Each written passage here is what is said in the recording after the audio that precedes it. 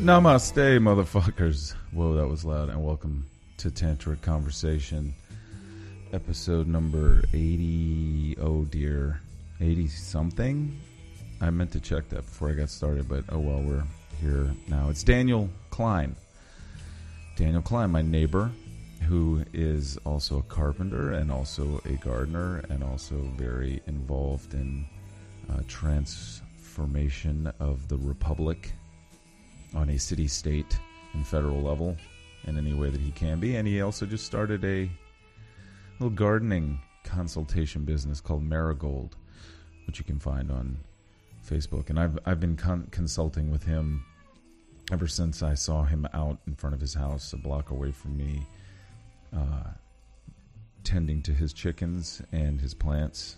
And I've had corn envy ever since. He planted some blue corn in the easement along Randall Avenue that really grew tall and thick. It's like 8 feet, 9 feet tall over there. Kind of impressive. And he's got these great chickens, and he gives me fresh eggs from the chickens. And then he's come over here. And actually, after we did this podcast last time, we hung out and played guitar in the studio over here and jammed. And it's a new all-around good buddy. And we also had what I think is probably one of the most constructive cross-generational conversations about politics on this podcast. And it goes on for 3 hours. So I'm only giving you half of it now. But I think it's worth posting the whole thing because it was such a civil conversation between people who maybe see things a little bit. I mean, we don't see the heart of the matter differently. I agree with Daniel's politics 100%. I have changed my method over the years, and having had the experience of trying to make things happen fast and very willfully and very forcefully blow up in my face and not generate lasting results and kind of what I feel like create more harm than good, and then having had the experience of really persistently wearing away at something, spending a long time just kind of, one foot in front of the other, one day at a time, one step at a time, and all of that, which, if you know me, you know what I'm talking about on sort of a certain, kind of framework level, specifically related to recovery, but that overall experience of having to take something one day at a time and to really get my house in order and see that I am not a producer of confusion rather than harmony in the people around me in my immediate sphere of influence, and to start to see my life as like, the stone landing in the pond and the ripples coming out from that, and really, believing that's a real thing, that's a major form of action, is, as Thich Nhat Hanh says, being the peace, bringing about peace by being peace. I got a long fucking way to go because there are times where I'm not peaceful, and that happens before I even have a chance to realize what's going on. I react, and I got my trauma. I'm not here to dump my purse out on the table, but just to talk about this stuff, why the conversation went the way it did, why I am coming from the angle I'm coming from, and where Daniel's coming from, and that to make very clear that although I'm kind of throwing some hard questions at him, some hard balls, about being young and being very insistent that things have to change now. I think these are legitimate questions, and I think he handled them very well. And I think we both learned something, and it was a conversation I needed to have about it, because that's the thing that has lately really just kind of stuck in my craw. Like, I didn't know shit when I was 23 years old. I didn't know shit when I was 28 years old. I look back at that guy and I'm like, that dude had a very small, snapshot of the broad context of like human civilization and American Republic and all of that stuff, and I was a very passionate liberal, and I still am a passionate liberal, left-leaning kind of person. But I also see the value in the right. I see why there's a lot more to why people vote along conservative lines and Republican lines than that they're ignorant rednecks, that they're white supremacists, or they're some kind of crazy Christian religious zealots. there are people who just kind of feel like, wow, we constantly keep giving money to the government and they waste it. And they don't do a good job as stewards of this tax money that they're getting. And maybe I don't want to pay them anymore. Maybe we should just shrink this whole thing. I don't agree with that. But I can see the reason in it, and I don't need to demonize the people that feel that way. I can connect with them as human beings and understand what their concerns are and what their priorities are and why, without having to say, no, I just don't want people to have health care because they're mean. That, I don't see it that way. And if I can see what their concerns are, what their pain points are, what really matters to them, then perhaps I can sell them my ideas. And we talk about this a lot. Yeah, it's great if you passionately believe in something, but it's still, a belief is just a belief. It's kind of like a mystical spiritual experience. You can't push it across the table at somebody and say, you now must believe what I believe. It doesn't work that way. So if you're dealing with somebody that does not see things that way, hasn't had the kind of revelation you have, whether it's on a spiritual level or on a philosophical, political level, if they haven't had that and you want them to, to come over to where you are and experience what you've experienced and taste what, if you think you're enlightened because you're on the left and you want someone else to share that, then you got to sell it to them somewhat. And the selling of it is kind of paradoxically much more about demonstrating, instead of demonstrating in the streets with signs, perhaps demonstrating in your life how your principles have benefited you and the people around you, and making it attractive. A lot of this stuff comes back to things that I've just learned over the last 10 years. I mean, the slogan, attraction, not promotion, that I've heard somewhere. When people are trying to force feed me some shit, no matter how good it is for me, I don't want to fucking eat it. I don't want it. You got to put the delicious feast out for people and let them come to it. And that is the way I would much rather convert people who, based on their experiences and what they know and their limited experience of life, that have chosen people like Donald Trump and want to be on the right. I would much rather have the revolution of changing their minds rather than demonizing them and just saying they're beyond recall, they're worthless. And it's not about them, it's about me. I don't want to believe I or anyone else can't be changed, can't grow, can't evolve. I know that much has changed in my life, and since fairly late in it, already at middle aged. And if I can change, anybody can. So that's where I'm coming from. I really appreciate Daniel's being able to sit here and talk to me about things that he's very passionate about and not feel like insulted or slighted or demeaned by it. I think we did have a foundation of friendship, so he knows I respect him and admire him and really think everything that he's doing is awesome. So, we kind of had, he could give me the benefit of the doubt of asking these questions. But I mean, I just,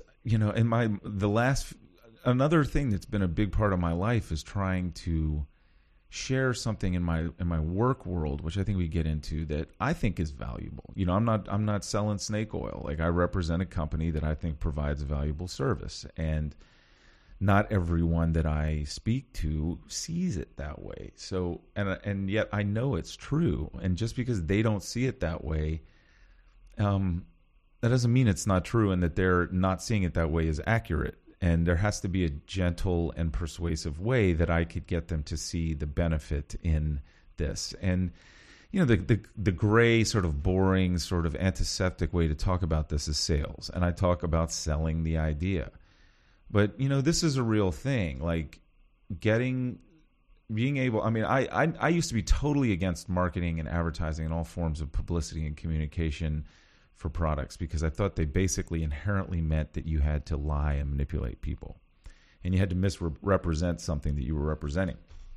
But over time, I've realized there are valuable brands, valuable products, valuable ideas that people would benefit from and would enjoy, and they don't know about them.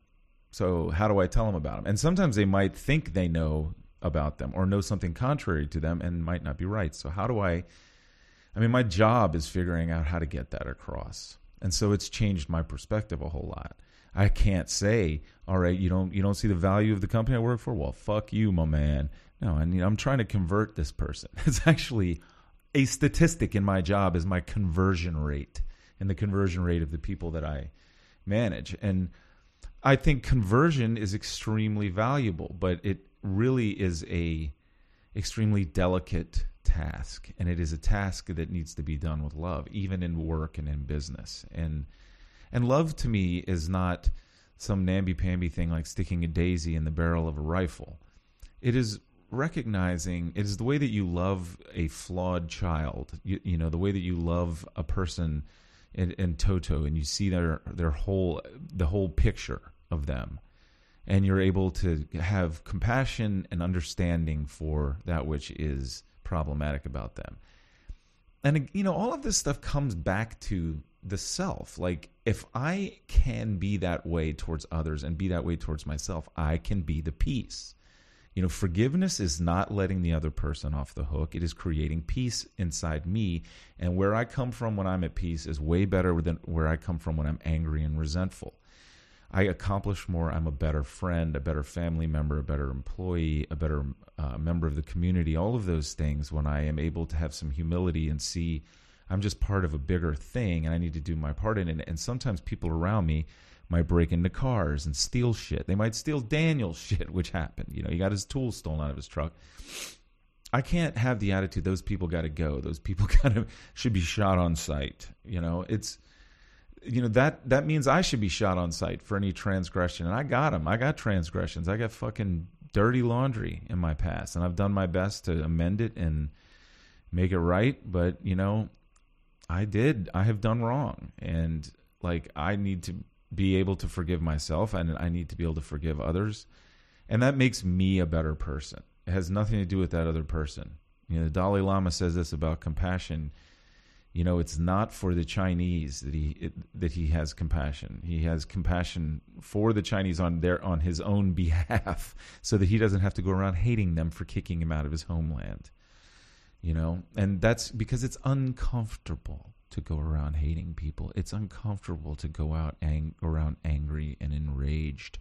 And it also makes you an extremely reactive, undisciplined person who has a hard time managing their own life. This is just a really practical thing. It's not a namby-pamby hippie thing. It's like, what's skillful, as the Buddhists say? What is the more skillful way of approaching problems? In an insane fucking fury? Or with some level of, like, composure, calmness, and detachment? That's what forgiveness allows you to do. Instead of feeding your righteous indignation, which does not make you a particularly thoughtful or reasonable person. Instead of feeding that thing that makes you unreasonable, you forgive and you have compassion, because that makes you much smarter and more capable of accomplishing the things that you need to accomplish and you want to accomplish. And it makes you more capable of being the peace in your world. So that's where I'm coming from. And yeah, I've been trying to get back on this, and I don't know how many times I've started podcasting. I'm trying to get back on this, but here we are, like 5 years into this, and Style gave a little blurb about it. It was not a very well written blurb, but you know, there's no such thing as bad publicity. And you know, I'm just doing this. I'm not doing this for money. I don't make any money on it, but I want to get across things that I think are valuable. So this is my part.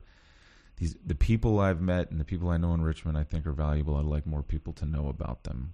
And the things that I've learned in my travels, I'd like more people to know about them. So this is just a purely altruistic thing. And I hope you get something good out of it. And I hope you enjoy part 1 of my conversation with Daniel Klein. And if you do, there is a YouTube donate button. If you do want to help, you know, practice Dana, which is just the, you know, sort of the, what's the word? Demonstration of value, that you value this thing. It would be appreciated. And that is on the Tantric Conversation page, www.tantricconversation.com. And, you know, I got also I'm on iTunes, and I think the RSS feed goes to a lot of other podcast apps. So find it where you can. My name is Curtis Payne, in case you didn't know that. That is my name. I'm hardly a man about town, though. I really am more of a homebody these days, but every once in a while I go out and check something out. So engage with me if you're listening to this podcast. If you just come to it from having seen that style write-up, this is an undisciplined, unedited, warts and all conversation between people, and it's not an interview. It's not a produced show like This American Life. We are just talking. I got the idea from Mark Maron, WTF, and I just thought I'll adapt it to Richmond, and that's what we do. And if please feel free to engage on it. You can leave comments on the actual website. I do have a Twitter thing. If you look up Tantric Conversation, you'll see it. I think it's CRPJR. I'm not sure. I have Instagram. Comment. Get involved.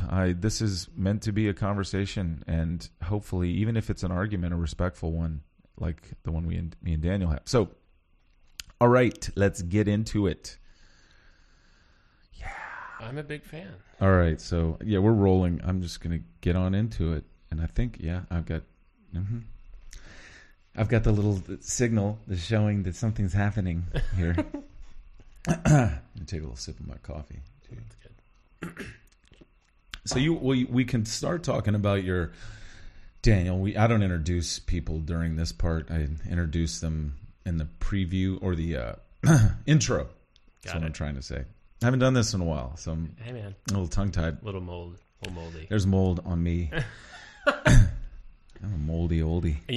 I was soaking black beans to make beans, and I just have been too busy, so I didn't do it on day one, and it's day two, and they smell like they're going off. Mm-hmm. They smell like they're fermenting. Oh, yeah? And I'm like... They don't smell like poop? They don't smell bad, but they definitely smell like they're going off. Uh-huh. And I'm like, I don't make enough money to throw away beans, so I'm going to cook it. So you just soaked them for 2 days, is what you said? Yeah, and I guess it's just the starch. Just rinse them. I did. Yeah. I think if you rinse, that's the whole idea, is that it pulls some of that funk off. Uh-huh. I mean, they're a little bit now like pre-fermented, which will be fun. Probiotic. Mm-hmm. If I don't die. If I die, it'll be a bummer. But if I don't die, it'll be delicious. I shouldn't kill you. I was just might give you really bad gas, but don't they already? Well, the soaking is supposed to stop that. I mean, my girlfriend lives in Harrisonburg, so I don't have to worry about being gassy. But I actually have a special alarm, like safeguard on my sphincter that does not allow me to pass gas around women, even sleeping. Is that true? It wakes me up. Yep. That's amazing. Isn't it? Is that it's genetic? It's the fartometer. Have you ever asked your dad if he has the same? I have not asked him. I never really knew how to broach the subject with him, but you got to come straight. I've noticed that every time somebody spends the night with me, I will wake up with my butt clenched, and it won't let me release. Has your therapist waited? It's the most relieving thing in the world when the girl goes, "I gotta go walk my dog." And I'm like, whew. You've heard the joke, though. Is it the joke? Oh God, it's like, is it a deaf man? I gotta remember the joke. It's like something about like a. It's something like it's like a surprise birthday party. You know about this? No. I'll butcher it. You can skip it. Okay. It's like a guy comes into his house. Do you want to look it up on your phone while we're talking? Yeah. See if the deaf man joke. So maybe I will introduce you a little bit. This is my friend Daniel, who was also my neighbor, and I accosted him one day when he was out in his garden because I'd driven by and seen all of these raised beds and chickens and all this stuff, and I was wanting to dabble in that myself. So I also thought he was somebody I might know because there are all of these elusive people that I do know that live in this neighborhood that don't acknowledge that I've moved into this neighborhood. Oh, really? They have not brought me over a pie or a casserole or nothing. Right. I'm like, hey, I bought Bill Walker's house. I live in the neighborhood now. And they're like, yeah, I heard that. You got to bring the pies. Bring the pies. You got to show up with the pies and be like, I'm in the neighborhood. Here's the pie. And then I think that's how it's going to have to be. I mean, but then it's good because you sort of start off on a good foot. Mm-hmm. If you don't like them, you can bring them like a fermented black bean pie. Well, these are old acquaintances, like bar friends. Oh, really? Yeah. Yeah, like call them out. Back in the day. I'm in the neighborhood. Come hang. I've tried. Yeah, too busy. You want to egg their house? Everybody's too busy. Maybe I mean, are the Tinas producing enough eggs for 3 or 4? Did you find that joke? No, I didn't find the joke. 3 or 4 eggs a piece a day? No, 1 a day. 1 a day. Chickens are. Daniel has chickens. I got 4 chickens, 3 of which are laying right now, and they're all named Tina. They're all the Tinas, and then one of them is broody. She's not laying. She's taking a break. So does she want to get her neck broke and get eaten? Because that's what you do if they stop laying. I know. I told them that, and they ignored it. But it's a lot of energy for them to lay an egg. I mean, imagine basically they're on their period, but once a day, right? Because they pass an egg. It's ovulating. That they ovulate once a day. Mm-hmm. So if you think once a month is tough, which it is, once a day is. These girls are exhausted, and so they usually start laying around 20 weeks, and then usually lay for about a year to 18 months. Then they take a break. Then they molt. They shed some of their feathers, grow new feathers, and start up again, and then. They sort of they're like the breed that I have. They're called Golden Comets, which is great. Be a good name for an indie band, and Golden Comets. And but so they're heavy layers. That's like they're bred because they lay a lot. Like some birds are good for they gain a lot of weight, and they're called broilers or roasters or whatever. These are heavy layers, and then some are hybrids, which are really cool, like a Prius. You get some. There's one called a Buff Orpington, and they're really cool. They're good layers. They're consistent, like 5 eggs a week typically, but they also gain a lot of weight, and you can eat them if you need to. So these girls are really lean and mean, and they're sweet, but they lay eggs. They're not good to roast. There's just not a lot of meat on them. Oh, really? So they burn out sooner. They lay 7 eggs a day, except one of them's taking a break. So they wouldn't taste. They're not going to taste good. They're going to taste great. They're just not going to have a lot of meat.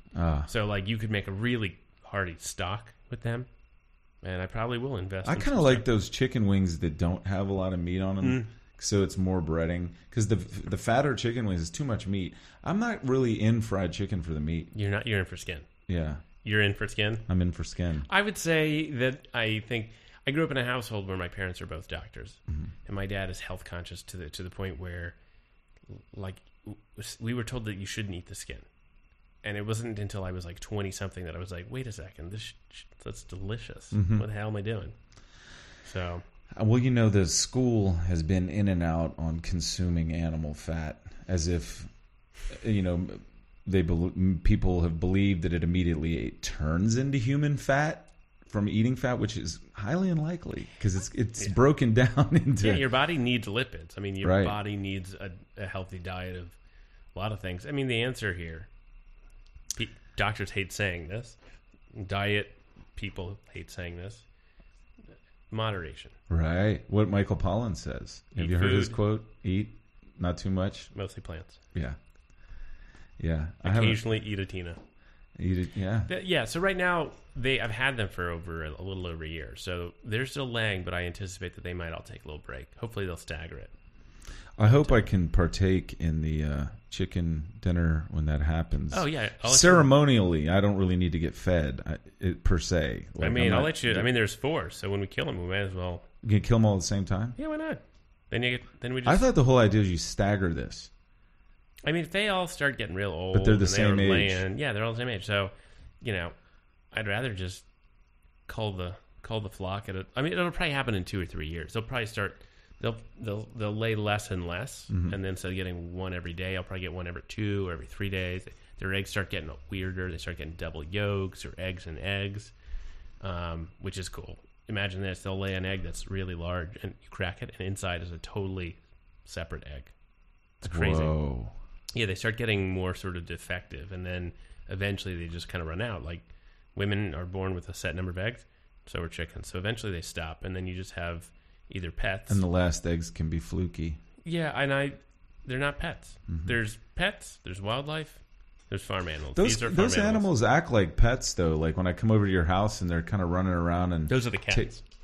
The cats are good. No, I mean, the chickens are... They're taking their dirt baths and they're running around like your feet and they're eating worms out of the raised beds. I mean, I was very, very aware, they're dumb animals. They're sweet. But they have a sentient presence to them. They have they instinct. But I mean, the feel Like, when you're around other living, creatures with mental mental processes going on. Yeah, no, they do. I mean, you sense that they're. When I think of a chicken, I don't think of them exuding any kind of aura of any sort of personality. I think of them almost being a pecking machine. Because there's that famous story of cutting off this chicken that lived for many years with basically its head cut off. Right. Yes. And no, I mean they're not intelligent, but intelligence is obviously like a spectrum. Who is clearly, but no, I mean I can tell that they recognize me and they like me and they come up to me and they follow me around, but I don't cuddle with them. I don't want salmonella. They're covered in it. You picked one up when I was over there. Yeah, I mean, occasionally I pick them up, but it's usually to move them from A to B. But I'm not there are people who let them in their house, and these guys are covered in bacteria. Well, they'll shit in the house, I would think. I mean, there are those people that put diapers on their chickens. Are you serious? I wish I was.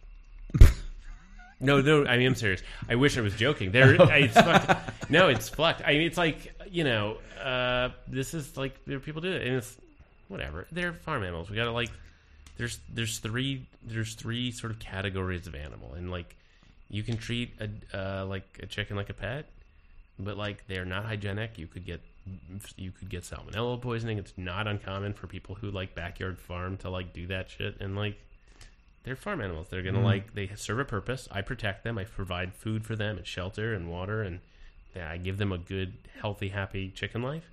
They give me eggs, and then eventually, I've been curious about this since I have come to this phase of my life which was really not my life until I got into my 40s. Thinking of ROI on stuff. I'm spending this much on this. What am I getting out of this? With the house, and all of that. So I'm how much food are you getting out of a chicken versus how much feed you're feeding it? And if you count the eggs, how much feed they eat a day. You want to do the math? I can do the math right now. Yeah, do it. So I buy 100 pounds of feed every month and a half. Mm-hmm. It's $30. $30 every month and a half, and that breaks down to $1 a day. Yeah, if you say a month and a half, to 80 cents or whatever a day. So here's something to think about. They lay, if they're all 4 of them are laying, I get a dozen every 3 days. Yeah. So it's 4 eggs a day, a dozen every 3 days, and that would normally cost you in the supermarket. Well, let's do the math. Let's see. It's 45 days times 4. I get 180 eggs. Divide that by 12. It's 15 dozen eggs. I'm paying $2 a dozen. That's about wholesale. Is it? I mean, right. I mean, you can see them for $5 a dozen. But they're such good eggs. I mean, they're the best. I mean, they're the healthiest eggs. But also, I give a lot of eggs away. I have friends who want eggs. I have neighbors who trade me for eggs. But you're yielding. We're gonna have to talk about this some more because I'm sure this makes fascinating listening to talk about. But I feel like we, at Restaurant Depot, for instance, we sell a case is a 30 dozen case, and I felt like I've done the math, and it comes down to $1.99 a dozen. Oh yeah, I mean, you can get terribly cheap eggs. If they're cheap, there's a reason. It's so you're right. Well, these are factory farm eggs. Yeah, not mine. And there are generic factory farm eggs, James Farm. Those are terrible. So, I mean, it's so inhumane.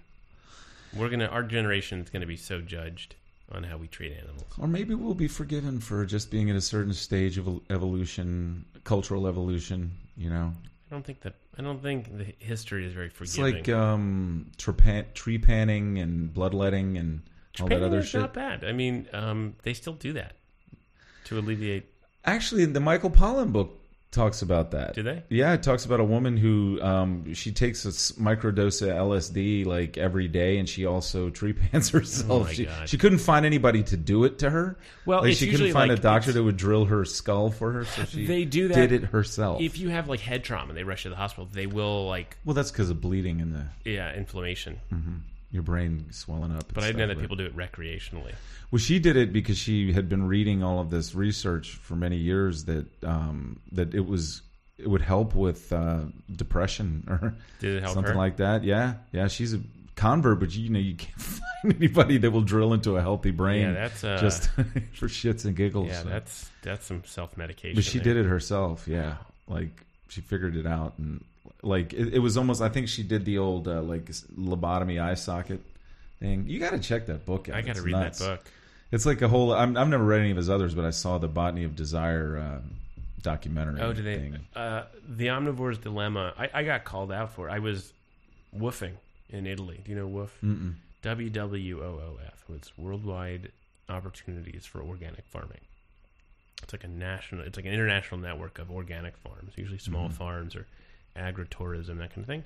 And you work for free. You get room and board, and you work on a farm. And usually it's not like as aggressive as like a 40-hour work week. It's usually like you work for 3 days and have 3 days off, or you might work for 4 days and they take you to town for a day. Like, it's a great way to travel for cheap because you're working your way through it. But usually it attracts the hosts. It attracts like a certain cohort of people that like want to play host to international travelers. And I did it in Italy. It was great. So where was I? Was woofing. Mm-hmm. And this. And at the time, my friend and I were sharing the Omnivore's Dilemma. We were taking turns reading it, and there was a New York Times article that was like painted this picture of an early 20-something who was woofing through Europe, reading this like with a dog-eared version of it, and I was like, "Fuck, that's awesome!" Like, yeah, so called out. But it's a great book. I mean, I love having my life reduced to a cultural stereotype. Yeah, well, I love being from Annie Hall. Yeah, the feature of a New York Times long form article. But yeah, I love I love and hate when they come up with articles about like millennials are doing this or millennials are killing TGI Fridays or millennials are not buying diamonds. Why not? And it's like, I think those articles sell to people my age and older, because it scratches some itch. It's baby boomer porn for Yeah, sure. yeah. They love to feel like we're lazy or whatever. It's like median wages haven't grown since 1979, so we're not lazy. We just don't make any money. You know, somebody passed around a stat on that was saying that people were making $34,000 in 1977. That was the median then, and his median now. I know for a fact that was not my father was making $7,000 a year in middle management at Philip Morris. So maybe they adjusted it for inflation. Yeah, but they didn't adjust everything for inflation. Right. Because, I mean, like the ratio, like just, because my dad was giving me so much shit about buying this house that I said, well, I make this much. The house costs this much. It's 3 times what I make. What'd you pay for your house? And what were you making? It was the same ratio. Except fucking interest then was between 11 and 17%. Holy moly. Yeah. That was like Carter years. I don't know if he had anything to do with it, but I don't know what he had much to do with. But it's 3 and was 3.5 when I got. Is that typically what people do when you buy a house? You say, okay, it's 3 times what you. 3 times your. That's a good rule of thumb. Is That's it? a comfortable mortgage. Yeah. Well, I mean, depending on how much money you put down. Like I didn't put any down. That's right. Yeah. But my dad did. I think he put something like, I don't know what he put down, because it was probably like 10%, which of 10% of $20,000 was at $2,000, which was like big money then. It's a hell of a lot of eggs. It's a lot of eggs. That's right. And I just found out from them recently, I didn't know this, that when they bought their house in Churchill in 1972, they had a very hard time getting a loan because of the redlining. Seriously? So it wasn't a color red line. It was like the neighborhoods, geographical. But wow. My mother had an ace in the hole. Her father was on the board of the Central Fidelity Bank, which no longer exists, or CNB, the one that big Art Deco building down there was in downtown. I love Art Deco. You know what it's the tallest building. Oh yeah, they turned it into apartments. Yeah, that was a bank then. I haven't been in there. I haven't been in there either. It's a really cool building. I tell people that's where they filmed Ghostbusters on the roof. But that's not true. Of course not. I tell you, I wanted to do a fake tour of Richmond. I wanted to just all made up. Just make it like, or like I wanted to do like a surrealist tour, and just like have a tour guide who's dressed up like Dali with a mustache and like a fake ocelot. You could probably actually find an aging homosexual living somewhere in the fan that actually looks exactly like that and has an ocelot and would do that for you. Okay. That's going to be a weird ad, but I think I could post it. Yeah. But yeah, and just like have them go on tour and just like make be like, this is where Michael Jordan was born. And he also invented But the there's lobster. so much true weird ass history. That's true. Around here. But like we need to have that kind of tour, Richmond. There is a ghost tour. You said that and the lights just flickered. Uh-huh. So there's ghosts in here. Turns out there's no ghosts in Richmond, just mold. Yeah, mold. That's right. And just really angry mold. Mm-hmm. It's a tobacco mold. There's some nicotine residue. I'm falling flat on this yes and here. I'm sorry. No, you're doing great. I didn't take it anywhere. Did I tell you about the tour that I do want? I seriously want to do in Richmond. Okay. It's called Dive bars. Ah, yeah. Mm-hmm. And like, there's ways to make it fun. Drinking makes everything fun, sure, isn't it? But also, like, I don't want like a black, like Sprinter van, that you see like when people go on tours, like tacky light tours. I want like a Ford Bronco and like a station wagon. Be like, yeah, it's our fleet. Like we max maybe out a at 12. Humvee. Maybe with some armaments, just in case some of those neighborhoods. A Ford Pinto. I haven't really drank in 10 years, but I am still very drawn to hole-in-the-wall old man bars. There's one in Wilmington, Delaware I walk by all the time. Really? It's downtown in the financial district, and I really want to go in there. What's it called? I can't even remember. It's got one of those light box signs out in front of it that's like a Pilsner glass with a beer in it. And, love it. And it looks like, anybody in there is drinking to die. I built a fixed gear bike in Wilmington, Delaware. Oh, yeah? Yeah, there was a nonprofit called the Urban Bike Project. Dude, so we've been freestyling a little bit here, but I really want to back up and I wanted to comment that based on what I'm concocting as a socio-political profile for you, the part where you kill and eat animals is like kind of doesn't line up, And do you find that with your peers that like most of the other people you meet at the ACLU voter registration protection parties? That's an interesting point. I think, conservatives don't have a monopoly on eating food that they kill, right? We think of hunters. I think of conservative people who live in rural areas and hunt, but I think the stereotypes of conservatives that are used to turn city people off from the policies of... Yes. Yeah. I think that there is also like this sort of like leftist idea of like growing your own food and like people who live like urban farmers. Mm-hmm. Typically urban areas tend to be bluer, and people who unfortunately care about the environment tend to be more blue. That's become partisan. Mm-hmm. You don't hear a lot of Republicans talking about climate change or environmental regulations. That's just become a policy platform for them. But I like growing my own food, even the chicken part, because I think it's the easiest. Well, it's not the growing your own food part; it's just the part where you eat animals. Oh yeah, I think you can do it responsibly. That's the whole Michael Pollan thing. It's like you can eat meat, but do it sparingly and do it responsibly. Vegans don't not eat meat because of the health reasons. They believe it is unethical. There's no need. Like have you ever read what's the guy's name? I had a vegan girlfriend in New York in the 90s. That sounds great. Yeah, I worked at a health food store there, and she made me read In Defense of Animals or some Animal Liberation, maybe some book, and they were like, "We don't have to eat them, so we shouldn't eat them." Right? Okay, I'm with you. I don't agree. I eat the shit out of animals. And I think the Michael Pollan line: eat food, not too much, mostly plants. Mostly plants. Like I think you can supplement with animal protein. So it's not a moral issue for you.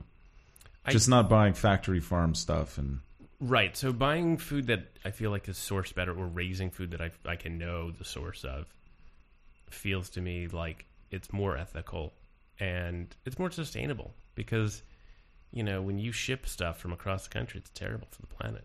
When you can buy meat, even if you buy meat that's just as full of antibiotics and hormones and all that, which I don't recommend. If you do it from local, it's still better. Yeah. It's not traveling from California 3,000 miles. So I think, in a way, I feel better. I feel more ethical if I do it myself. And then kill what you eat, and you're involved in the entire. Yeah. Do you say a Native American prayer thanking the chicken for what it's about? When I had a rooster. Did I tell you about this? A friend of mine gave me a baby chick for my birthday, and I didn't have a coop at the time. I gave it to my other friend, and she is great with chickens and raised this chicken, and then texted me one day and was like, "All right, bad news. Tina," this was also a Tina. They're all Tina. Because bad news, Tina identifies as a rooster. We misidentified. It's hard to tell. There's a job called chick sexing. You know what this? People whose whole job it is to look at chicks and try to determine if they're going to be a rooster or a hen. There's nobody so wants many good jokes in there that I don't feel like going anywhere near. In fact, there's even a chicken breed that's called sex link. They're not a breed; they're a type, and their gender is linked to their genes. Like it's linked to their outward appearance. So you can tell because it has red feathers that it's a female. And so they look at these chicks and determine male, female. Anyway. See this rooster. So Tina decided was a rooster, and she said, "Listen, he's a real jerk. He's got spurs. He's like forcing himself on the other hens. He's coming after me when I go to feed them. Get rid of him. Do whatever you want. I can't have him at my house anymore." So all right. So we brought him back one morning. Alice in Chains quietly playing in the background. Yeah, you put it in later. And I invited two of my best friends over, and we lit a fire in the backyard and put water on to boil. And I was driving around Churchill, and I got a safety cone, and I rigged it so it was upside down. And we put the rooster in head first, so his head came out the bottom. Oh, that's how I was wondering. You mentioned that you used the safety, so you put it upside down. You'd put the rooster in there, so his head came through the hole. Exactly. So it does a number of things. And then you cut his head off? Well, no. Well, or is it just choke him? You just nick his carotid artery. So what's nice about the cone is it swaddles them, so they're sort of comforted. They tend to calm them. Bleeding out, they're calm. Right. So putting them in the cone, it calms them down, and also they tend to stop moving if you hang them upside down. Like if you ever pick up a chicken by the feet, it relaxes them in a way. It slows their heart rate and it calms them. So we put the rooster in, and I just held the beak. My friend Josh did this, and you take a really sharp knife and you just nick the carotid artery, and they bleed out. And they don't thrash, and they don't spasm, and they don't make any noise. And I think it's more humane. I mean, that's the kosher and halal. Kosher way is actually you break it. Oh yeah? Neck, yeah. So the halal way is I don't know. They bleed them.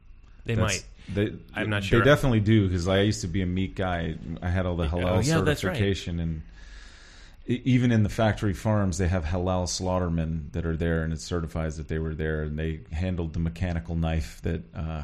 Wow. But they bleed all animals before. Right. So this, in my mind, was less, was more humane. I mean, obviously, like you can't really ask how did it go once they're gone, but you can either chop them, chop the head off. You can break their neck, wring their neck, or you can do the cone. I think logically the cone makes more sense. It's just like the only pain is from that little. If you have a sharp knife, it's just they don't. You might not even notice it from that jagged cone sticking in their neck already. No, they're good. Plastic. It wasn't. It was fine. Anyway, so what you do is you take the rooster and you dunk it in boiling water for like 5-10 seconds, and then in a cold water bath, and then the feathers come right out. Then you just gut the inside. You pull the inside out. The intestine, all right that. under the rib cage. You just clean you out should the be body really careful, cavity. because if any of that bursts, then it basically makes it get bacteria. It's toxic. Yeah. Mm-hmm. So you do that. I've done that to a goose. Oh, really? Before. Mm-hmm. So my friend Andrew helped clean it, and then I broke it down, and we made a stew. And that was it. But what was nice was it was kind of spiritual. I mean, we were very deliberate. We were very careful to do it as humanely as possible. We wanted to make sure the knife was sharp and that we did it right, and that we were being respectful of something that we were like. I got it as a chick. I knew its entire life. It lived with somebody that was great raising hens, chickens. So, I felt pretty good about doing it. I felt like, this animal lived a good life, and then it nourished us, and we did it respectfully. And you nourished it, right? Oh, yeah. You guys fed it and brought it up, and it was its whole existence. If I could owed it to eat all of my chicken that way, if I could raise and eat only my own chicken, I would feel way better, because I could guarantee that it had a chicken life. But so yeah, no, I think you can do it ethically. I think you can, but I also it was amazing. A lot of people were like, "Oh, that I could never do it." I'm like, if you can't do it, then maybe you should give up meat. Like if why is it okay? Why is it ethical to pass that off on someone else? Like, I was kind of prepared going into this. I was like, listen, if I can't do this, I have to stop eating chicken because so who am I to do that? I agree with that. I mean, I've been through various beliefs and practices around all of these kinds of things, and my spiritual thing has, really pursued Eastern like channels, and you go far enough into that, it's none of this is that big a deal. I mean, it's all infinite, one matter and energy, and That's a great point. It's constantly oscillating in form, but it's all the same energy. I mean, even when whether it's a plant or an animal, we are what we ate. And like all of those things it's our energy changing form. And that's why it's so important to eat good food. Yeah. You definitely want to eat because you're made out of that. And it's going to break down and make. And more I still ate a whole box of Lucky Charms over the last week because I got in a weird mood with that shit. Lucky it brings you luck. I mean, so yeah, I mean, I totally agree. And I even was reading something about Eastern thought about eating meat, and in the West we think of eating, like, some people are like, oh, I eat white meat, I eat poultry and fish. I could never eat a pig or a cow. I mean, they're so smart, and they're also mammals, right? Right, they're and so same animal kingdom, right? And so people tend to think of like the worth of an animal by their intelligence. It's like, well, I could eat something that's dumb, but like if you see life as sacred, or just as valuable as anything else, then a bug's life is just as valuable as a plant's life is just as valuable as a human life. That's right. Everything suffers. Right. There's no way to eat without causing suffering, is the Buddhist. But what here's interesting is we were invoking the stereotypical right-wing country guy that hunts. Yeah. And there's a great quote from Ted Nugent. Oh, what did he say? The great granddaddy of all of these things. He said, anybody who thinks that it's okay to eat a chicken but not a bunny because bunnies are cute and chickens are ugly can kiss my ass. I mean, in a way that's very Eastern, because how's this for an idea? If you have to end a life to feed yourself, you have to. You don't if. Right. So if the idea is, well, chickens are dumb, I'm more comfortable eating chickens than eating a cow. A chicken might feed you for a week. A full cow, there's enough meat for 6 months. So you either end 52 lives a year or you end 2 lives a year. Right. But if the lives are equal, then... But then it's still, to me, I mean, it's the, Hakuna Matata, Lion King, the circle of life. I mean, life is not ending. Right. It's constantly just changing form. It's transferring. Yeah. So I think we don't have the power to end a life. We have the power to end one humanely.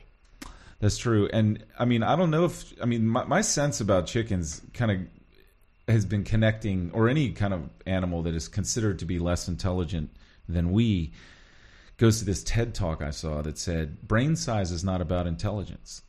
Brain size is about movement.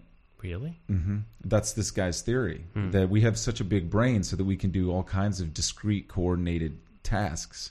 Huh. We're one of the only ones that can pinch something with our thumb and forefinger, and we can run or be riding a horse and throw a fucking spear. Mm-hmm. We can do all of these things at the same time, all of this orchestrated, coordinated movement. So you should watch that TED Talk. It's interesting. And so therefore, I don't think that the consciousness and the sentience resides in the size of the gray matter. That I think it is the Atman, the life force, and it's equally in everything. Yeah. I like that. But certain animals are not as able to talk shit like we are and make it known. Did you hear that cats don't meow naturally? Yes. I saw The Lion in Your Living Room on Netflix. And yes, they do meow naturally, but they meow as a baby to tell their mother they're hungry. And they keep doing it with the But their mother stops listening to them when when it's time to wean and when they need to start fending for themselves. So then they abandon the practice because it doesn't get them anything. But with the adults, with humans, we feed them when they meow. We do what they want. We do their bidding when they meow, so it works. They keep doing it. So it's like sort of a symbiotic classical conditioning thing. Right. It sort of reinforces itself. Mm-hmm. Well, my cats meow. But the cool thing I would say the thing that makes me a crazy cat dad is that I can tell their meow apart. I mean, that maybe not is a unique thing, but I could definitely be in the other room and I hear like Gary kind of chirps and Sancho kind of mews, and that's... You can tell their meows apart. Oh, for sure. Not the individual. Do they have different meows? I mean, like, does one cat have different meows for different... Oh, you mean like, I'm hungry, can I borrow your phone charger? Yeah. Yeah, no, that's all this... yeah, probably. Can I go outside? My cat didn't meow when I got her because she had been found feral with her brothers, and all she did was make this kind of hissing sound. Really? And sometimes if she wanted to meow, she went like... And she gradually, from me talking to her, and like, you know, nurturing, she started meowing. But she doesn't meow much. She really only meows. She's very timid, but she's present. She's not timid. She's more like, I'm one of you. She's a cat of few words. Yeah, but she doesn't. I don't think she sees herself as the baby. Well, you know, so like, I think you know, like I feed her, but it's like. She acts like, you know, more like, you know, I would do this myself if I could get it in that refrigerator. Yeah, these damn opposable thumbs. You know, but there's like a lot of cats that really are into that whole nurturing. Right. Well, so, you know, fucking grown men. Yeah. Yeah. I do feel weird. Like, I mean, I have these two cats that are both boys. You can lower that as long as it keeps between your mouth and the... Got it. You can go lower. Lower? I mean, yeah, like, right. I mean, you want to see over it or something? No, we're good. I don't even know if it does anything. I have two cats that are both males, and I'm like, it kind of feels like this is like a boys' club. Well, that's another thing is that cats don't have dads, so you can't be a cat dad. I don't know. Then how do we're they cat see moms? Oh, really? Mm-hmm. You don't think they're like male cats do not? They're not even around. You know, they don't have any kind of a relationship with the female cat. They knock them up on a fence, or you know, and it's not a pleasant experience for the female cat. Like they basically you grab them by the back of the neck with their teeth, and they stick a barbed thing in them that won't come out until it's done. So it kind of hooks them inside. It's really unpleasant. About that, yeah. Well, so then how do my cats see me? I mean, I think as they mom. can. No, they can tell I'm not a gender. Woman. It's gender neutral mom. Oh, okay. It's very modern. It's very transparent, mappa. Mm-hmm. I mean, I guess unless they just think of me as like a non-gender brother, binary thing. I guess in my mind, I think they think I'm a brother. Just three dudes having a good time. Yeah, but I mean, Nala definitely. I can't believe we're talking about. Nala definitely. Well, that's Mark Maron talked about cats a lot, so we're in good company. Does he? Yeah, he had a cat ranch, and he had a whole bunch of cats. They were either his or, you know, sort of strays that had started hanging around his house. He had like 4 or 5 of them. I got 2 cats, and since we rip off Mark Maron for the format, I can talk about cats too. Yeah, I think it's interesting for me to do the exercise too, to see mom as not about the sexual organs, just, you know, but about the role. The role. Yeah. So for a cat, there is no animal with male sex organs that would be nurturing a cat. Really? Yeah. They're you think about it, they don't even know who their fathers are. Yeah. The mom just gets pregnant and she's walking around with, you know, 8 little babies inside her, and she finds some place to have them. That's a tough life. It is. That's Cats not do fair. not have it good. That's why my cats do. My cats have it fucking great. Yeah, they run your shit. I saw that. They get on everything. I don't let mine climb around on counters. There's no talk about salmonella. I mean, I litter spray box the counter down. I mean, you can't train them. Yeah, you can. There's no training a cat. Do you shake things at them, or you squirt them with a squirt gun? Nala knows. I mean, they understand prohibition is the term. And like when I tell her, when she starts walking into a room I don't want her to go into, I said, "Don't you go in there!" And she turns around. Seriously? Yeah. When I'm not there, though, she'll still do it. But I'm of the persuasion that it's just like you can't even try. People who are like, "Oh, you should get your training." I'm like, you can't. You train a dog. My cats are going to do what they're going to do. We just cohabitate. No, there's definitely a range of behavior that you can discourage or in them, but a lot of it is they do come with it. Like they're either going to be cool or not, or be brats. Yeah, there's no. Gary's got big dick energy. You know, he's gonna do whatever he wants. He's got swagger. Sancho's sort of like a little bit more timid, but you can't. Like Gary is his own thing. It's interesting that a penis decides how confident. Well, they're both neutered. Right. So you would think that like your testosterone is lower, but I think Gary had like a botched neuter because he's got some like, this is his brain. He's got a good one. He got like a 1600. So where did you grow up again? West End. Oh yeah, you're from Richmond. Godwin. That's right. Mm-hmm. You went to Godwin. Go Eagles. Go Eagles. I'm rolling my eyes for people. So you were not a sports guy in high school? No. Not at all? Freaks and geeks? Yeah, kind of. I to this day, I sort of am a social butterfly, which means like I like to be part of lots of different groups, but I'm not I'm not good at being in one solid group. Mm-hmm. So I was like in the Thespian Society, and I did some drama, some stage production, stuff like that. I was friends with some band kids. I was friends with some jocks. I was friends with the kind of more religious, like the Young Life crowd that were like, they weren't drinking. Most of them are married. I felt more comfortable sort of like jumping between the groups. So I didn't really have my own group, but definitely wasn't sports. Did you get fucked with much? Not really. I mean, somewhat, but like, I don't think any worse than anybody else. But I also was just like, I know I'm different. I mean, I think everybody, well, I don't know. I felt like I definitely didn't fit in, but I was like kind of okay with it. But I was definitely more annoying then. I was just sort of, more annoying than this, right? Like thing? Now I'm less annoying, but I'm a little bit more sort of like comfortable with who I am. I'm like, you're not annoying. No. I just wanted to tease there. What about you?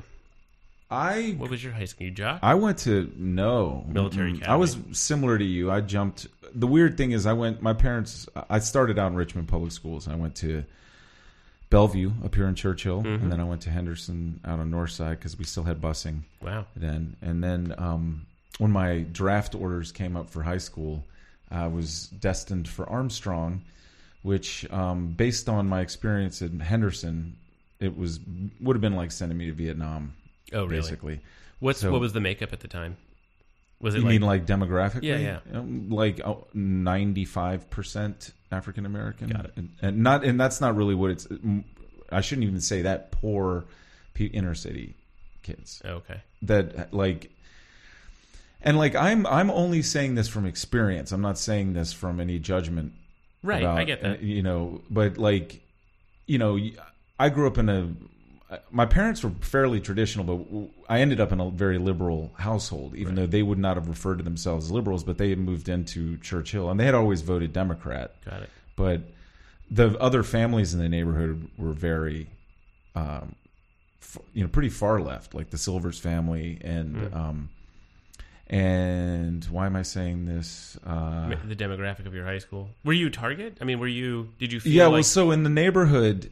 And just recently, I got very upset on Facebook because the guy that runs the Peter Paul Center people were complaining about being robbed, or sharing information about being robbed on there. And maybe some of them were complaining, and he wrote this little thing about how you should understand why you're getting robbed, right? And you should almost sort of accept it. And that made me very angry because your experience was different. Yeah, I was traumatized and terrorized by kids in that neighborhood. So what I was going to say is, my family and the other families of a similar educational level had a certain kind of home training, and there were plenty of African American kids that had that same kind of home training. Like you didn't act a certain way.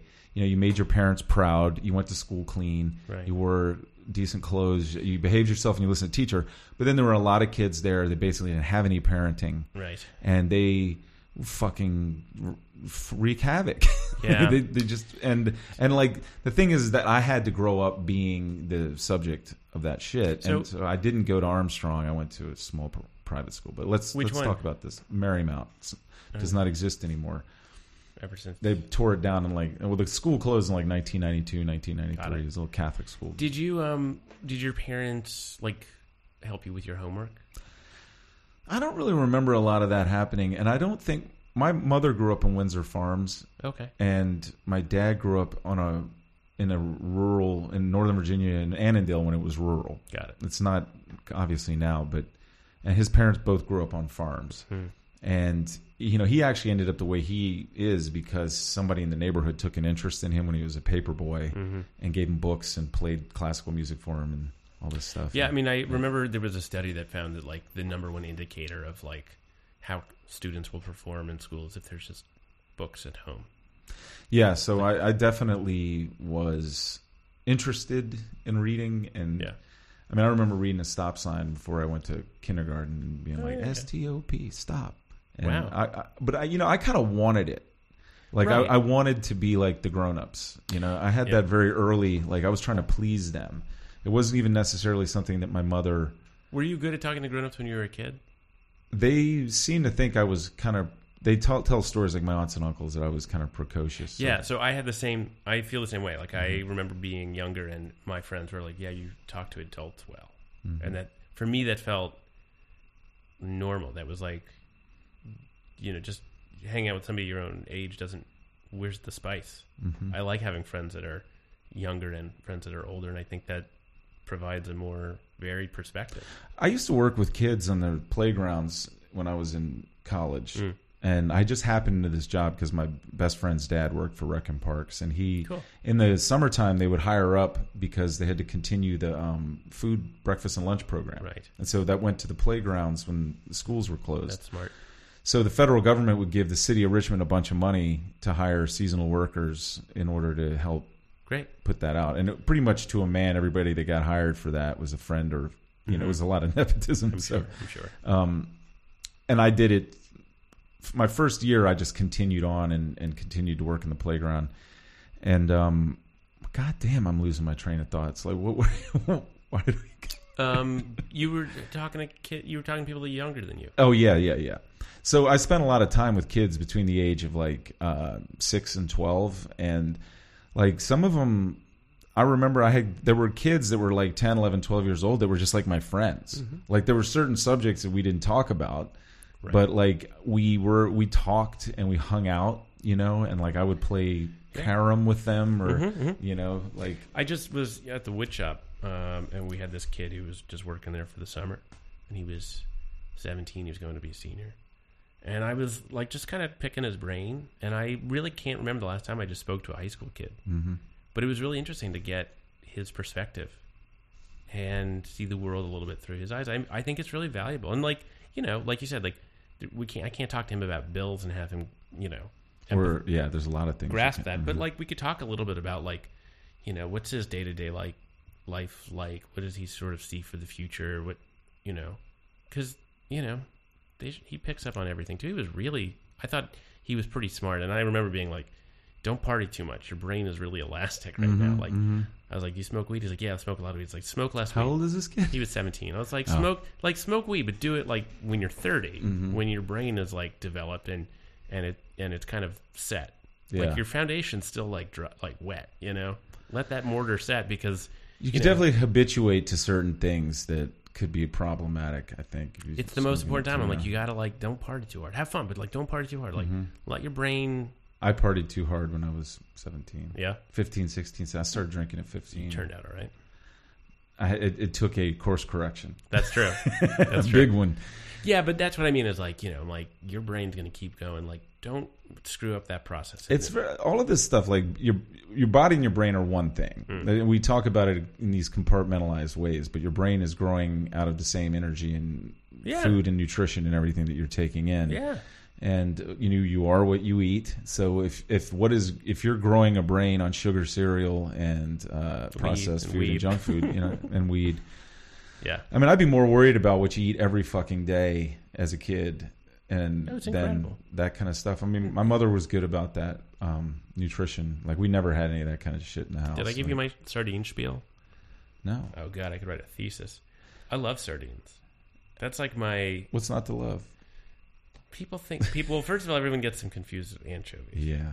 But really what they are, to me, like if you buy like the sustainable ones, if I buy like not organic or like whatever, responsibly fished, they're great. Unlike what they did to Monterey Bay in California. That whole Cannery Row there, it fucking caught all the sardines. Oh, really? Yeah, that's why now that's just a resort and they have, I went and stayed in one of them, but I want to be. We're talking about the youth thing a lot. And this is suddenly. I have friends at large age groups. Various age groups. Like youngest probably being like 22 that I talk to regularly about like socio-political things.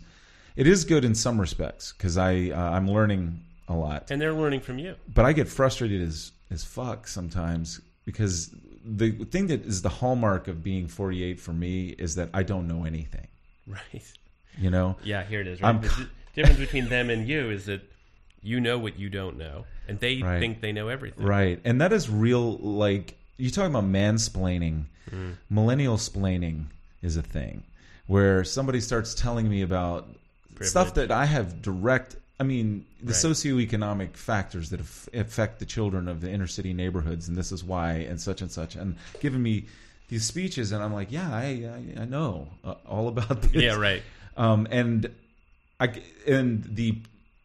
There is a level, and I remember being like this, being like 21, and just coming into some awareness about certain things, and it was like the way that young people are about everything. Like we invented sex, we invented everything. Right? Yeah. No, you're right. It's part of being. And I don't think I ever saw it this way in the past. Like when you're a teenager, you're rebelling against your parents, and then when you're in your 20s, you're rebelling against society, and you're pushing the envelope. Well, I just turned not 30. Everybody, but what do I rebel against in my 30s? 30s, you're not rebelling anymore. You're starting to accept certain things are not going to change. See, that sounds cynical to me. It's not cynical. It's that you begin to see that it's not all evil. Like this stuff has been cast a certain way, right? Such as like I would say that I at one time would see big agriculture, factory farm stuff as if there were some devious Machiavellian people that set about to create this situation. Right. Instead, I understand that this was an attempt to solve a problem over a very long period of time. But it's a bad solution. That created more problems, right? And I have a lot of personal experience of trying to solve a problem that creates more problem, sure. So I've developed more and more of this, like, no, we can protest or fight or try to tear down these specific things, but the source of those things has to do with a certain apprehension of reality and our agency in the world. I like that. Yeah. And did I tell you I had a friend and he was like, well, what, we were talking politics, and he's like, well, what happens if Donald Trump gets reelected? And I thought for a second, I was like, nothing. It doesn't matter. You still fight. Right. Like if you believe in a thing, like, like addressing police brutality or bad policing practices, or if you care about the environment, like that started before Trump too, and it's going to keep going after Trump. Trump didn't cause it. I mean, Michael Brown was. That was all of that stuff happened during a previous. And it has nothing to do with who the president is, right? And that's what that's kind of what I was saying. Was like, listen, like Trump is a figure. He's a symbol. He's a symptom. And it didn't start then. That's when it became a social media. Right. So if anything, we're better off now that people know about it. Like I would say, I did not at all grasp how widespread and pervasive and unjust police brutality was. I thought we had come further than we had. So, in my opinion, is it widespread? I think it is. I mean, these people are dying all over the country. I'm asking this question not in a rhetorical way. I'm like, each of the things that there are so many things that I, as a person who is identified with the left for my whole life, and for good reasons, and I still do identify. Yeah. What as a media person, as a marketing person, I have just watched everybody change jobs in society after Trump was elected. Like we just switched jobs. Yeah, I think, and like a lot of the shit is hysteria. Like no, and that's the thing is like I like the way that you can make your cat chase the fucking light pen. I see us all being like fucked with and manipulated like that. So no, that we have to be better than that. We have to be really careful to say, listen, like Trump is very good at getting our hackles up or whatever. He's very good at getting our attention on certain things. We have to resist that and say, listen, at the end of the day, it's not about Trump. It's about the underlying issues. It's about the policies. It's about, like if I claim to care about protecting the environment, I have to fight for that. I have to do volunteer for the Chesapeake Bay Foundation. I Well, have to can whatever, I- but I have to do it after Can Trump I too. fuck with the semantics of the word fight?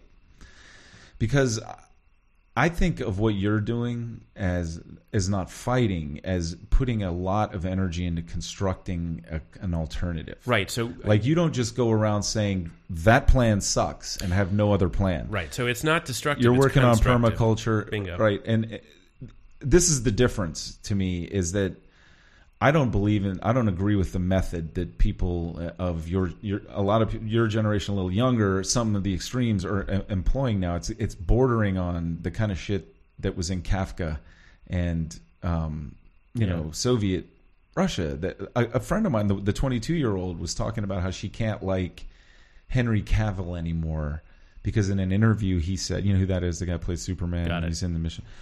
He said that the Me Too movement has got him afraid to ask women out. It was just an honest thing that he said. And I can relate to that because it's not like you think there's anything wrong with the Me Too movement. It's that you are examining your own behavior and wondering if things that you have been somewhat raised in toxic masculinity, and maybe Right. you do have some practices that you picked up for the fact that you and I even talk about it means that the Me Too movement So is it's constructive, effective, right. It not is just destructive. But what she said was, so I can't like him anymore because he said that, because if he said that, that means he's guilty of something. That's yeah. Right. So there are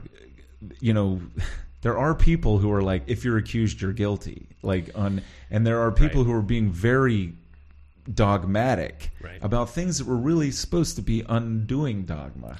Right. No, I think and that's a undoing great point. paradigms and Yeah. undoing. I think it's important when you care about something like this is to, I mean, obviously we're emotional beings, and that's going to get involved. But I think, like you said, it's important to be constructive. And I think that's why I am a Democrat, because I like the things that the Democrats say to me, they're not destructive. I mean, they're painted as destructive in a way and saying they're, obstructionist or whatever. They're bad for business, but like I see them as saying like, no, we have solutions. Like people, like healthcare is expensive. We need to bring drug prices down.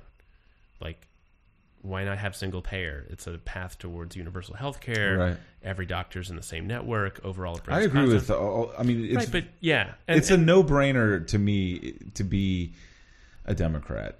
right. but- But I just mean like they provide like solutions that I think make sense. Like they're rational. They're data driven, and it's constructive. It's saying like, this is a problem.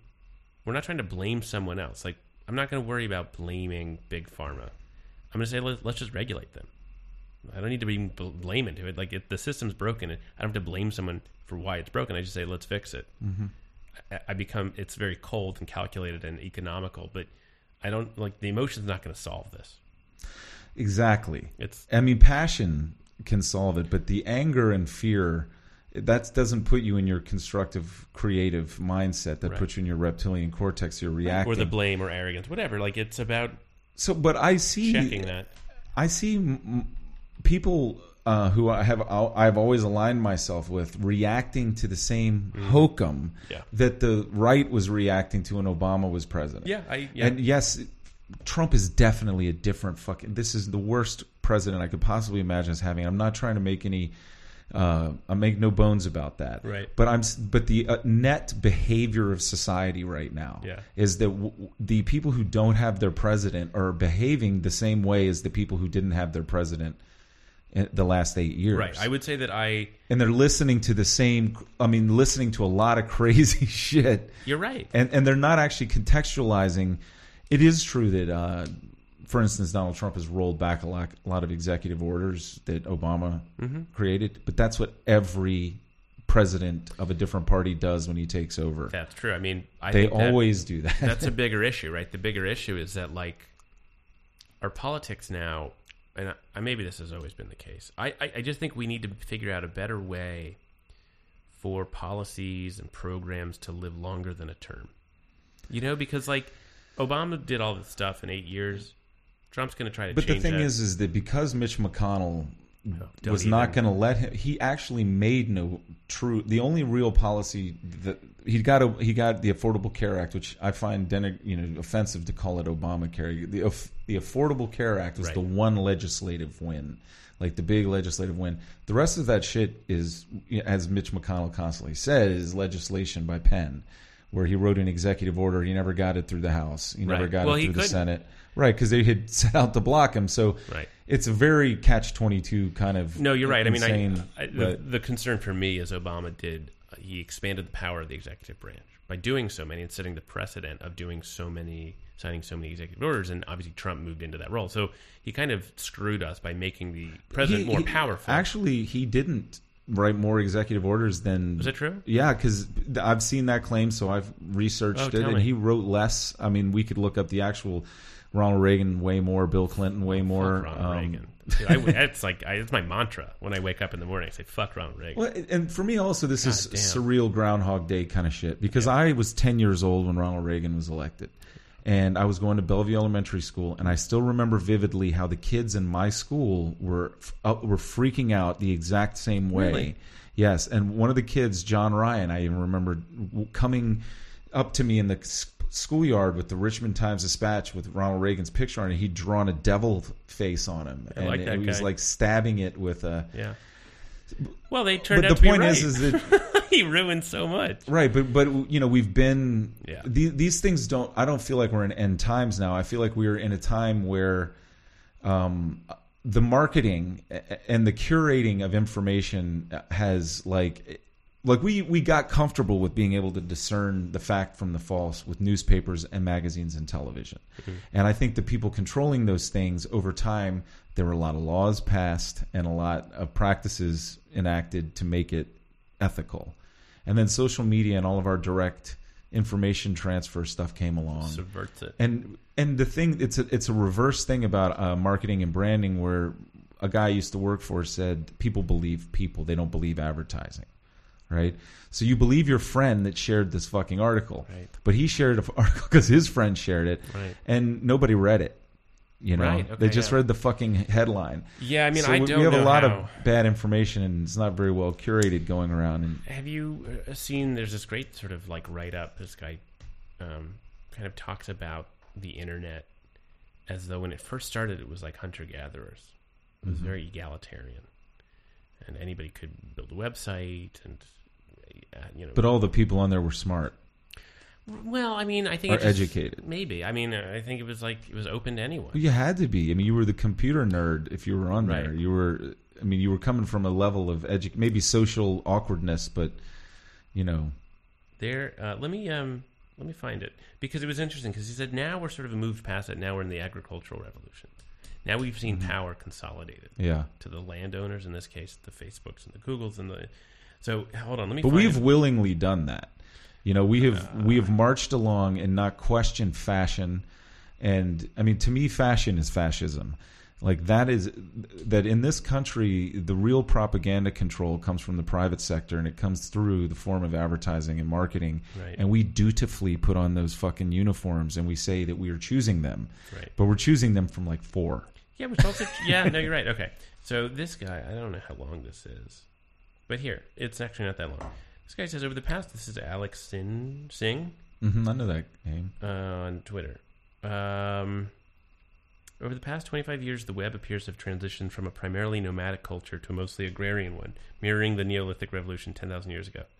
Hear me out. The simplicity of HTML-only site-building spaces like GeoCities and AngelFire, and cultural artifacts such as web rings coupled with poor search engine tech saw us navigate the web like nomads, from point to point, link to link. The web has developed, and so have the skills necessary to build within it. HTML was easy, CSS took a little more time, and JS more again, alienating most and establishing a class hierarchy. Discovery was solved, weakening point-to-point navigation. The literate priesthood can still build an interface with the web, but the vast majority of people are relegated to the peasantry. Fortunately, quote, fortunately, for them, motivated benefactors have offered a Faustian bargain to make their lives easier, quote unquote easier. Corporate feudalism has emerged to create centralized, quote, safe spaces for the peasantry to work and play. Attention is farmed and sold in exchange for convenience, protection, mediated self-expression, and an indifferent audience. You can't do anything if it's within their borders. And I thought, and that was it. And so but it's a good point, no? Yeah, I do think it's a good point. But when I think about it, as I have watched this occur, because I'm of a generation before we had the internet, and before we had cell phones and all of that, cars, and I've questioned how the fuck did feudalism, the real feudalism, happen? How do we, like, even you see monkeys, alpha males, and they end up with somebody who's the leader and somebody who's bestowing favors to a bunch of henchmen, and there's this social hierarchy there. Well, wealth, power. Sometimes knowledge. I think it's a thing that people want. They make them. They put them. So? I think that they have the charisma to that. Often, I think there are people who self-identify as peasants, and then they need a star to look up to. They need some charismatic person to look up to who, therefore, they don't have to have agency. Yeah. They don't have to make choices. There's some subconscious thing there where it's like, because if I make choices, I can make the wrong choice. If it's better to have somebody tell me what to do and tell everybody what to do so that this is all under control. Because, feudalism, I'm no historian, okay? So I want the caveat that I'm not trying to talk here from a position of pontification. You're not a feudal scholar. I'm just going to walk around in what I have gleaned about it from high school history. Your feudal slippers.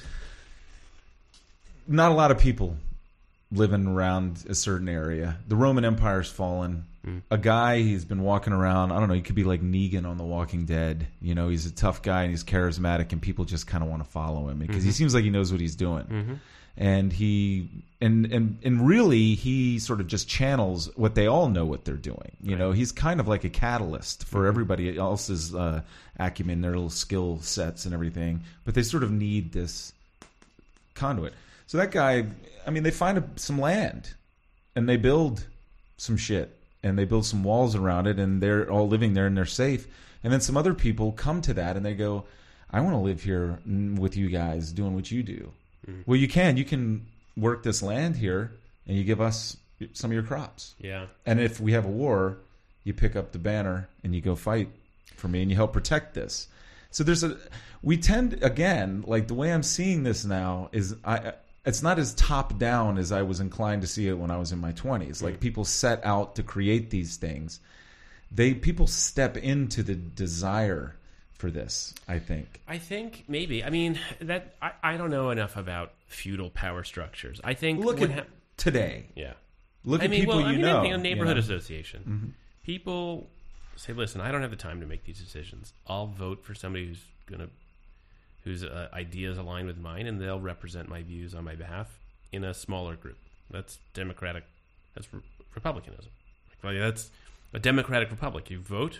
That's the Democratic part, and the Republican part is for representatives, right? So it just makes sense. It's a way of being more efficient, because if one person is making these types of decisions, the other person can go and do whatever it is that they're more efficient or better at. Mm-hmm. Like a blacksmith might say, we're a body. Like the hand does the hand job, and the hand right. Job. We talk about politicians as they're all crooks, but there's a skill set in being able to talk to lots of people, get a lot of information, and try to make a decision that represents and then be able to articulate majority. It or pick the person that can write the speech for you. It's executive shit, right? Right. And that's all the president is supposed to be. Well, I think we're now post that. I think we're at a point now where, and there was an article about this that was basically the president, the world is too complicated now. There's so much more information than we used to have. It's the same as it's always been. We just know more, right? And we don't know. So therefore, it's not the same, right? There's more information. It used to be, you just worry about America because you didn't have to worry about. I could tell you in the '80s that we were not just worrying about America. This is true, but we also didn't have we have so much data. I think the problem is that we have gotten very good at collecting data. We're very bad at interacting with it and gleaning. That's what I'm saying, insight, right? But that was my premise to begin with. Is it's a lack of curating, trusted curation of this stuff, and a lack of an individual's ability to discern. But maybe that will the quality of the information that they're right. So if they haven't been trained to do that, it's not critical thinking. So let me pick up where this guy left off, and he says, "Let's see." You can tell that I did the right thing with this air conditioner. Oh yeah, you did. It's totally dried out. He said, "We're already in the area of the industrialized internet. Humans as cogs, mass homogeneity, total mediation, mechanistic internal decision making, and values." And I wonder if this is like, well, if we've gone from nomads, GeoCities to GeoCities, to this sort of agrarian where there's some power structure, where there's like the priesthood or the landowners, and we're just using these platforms because that's all that exists. Then maybe we're heading to a renaissance. Maybe we're heading to an enlightenment. I mean, maybe we're heading to a thing where we start figuring out like how to better interact with this data, better interact with humans and data, and that's my optimistic hope, right? Same like, here. It's amazing how fast it's. I think this is just the growing pain phase of this extremely positive thing that is happening, that we are being more connected to each other, right. And this actually can create the mythical oneness. Yeah. And we can, and I no longer think of the Borg on Star Trek as being such a horrible thing. Like, why shouldn't we have sort of a hive kind of collective mind? Like, why shouldn't we be interacting that way and cooperate? Because that's our whole thing, is that we cooperate and like we beat animals bigger than us with better fangs and claws because we could talk to each other, communicate, solve a problem. Well, we have a problem. I mean, we have Armageddon, the movie. We've got all this shit. It's called climate change. We have a global problem that we could come together and solve. Yes, that affects all of us. Like literally, like you couldn't write this better for a sci-fi movie. Before we go into this, though, I mean, first of all, people don't trust. Because there's so much information, they don't trust. Right.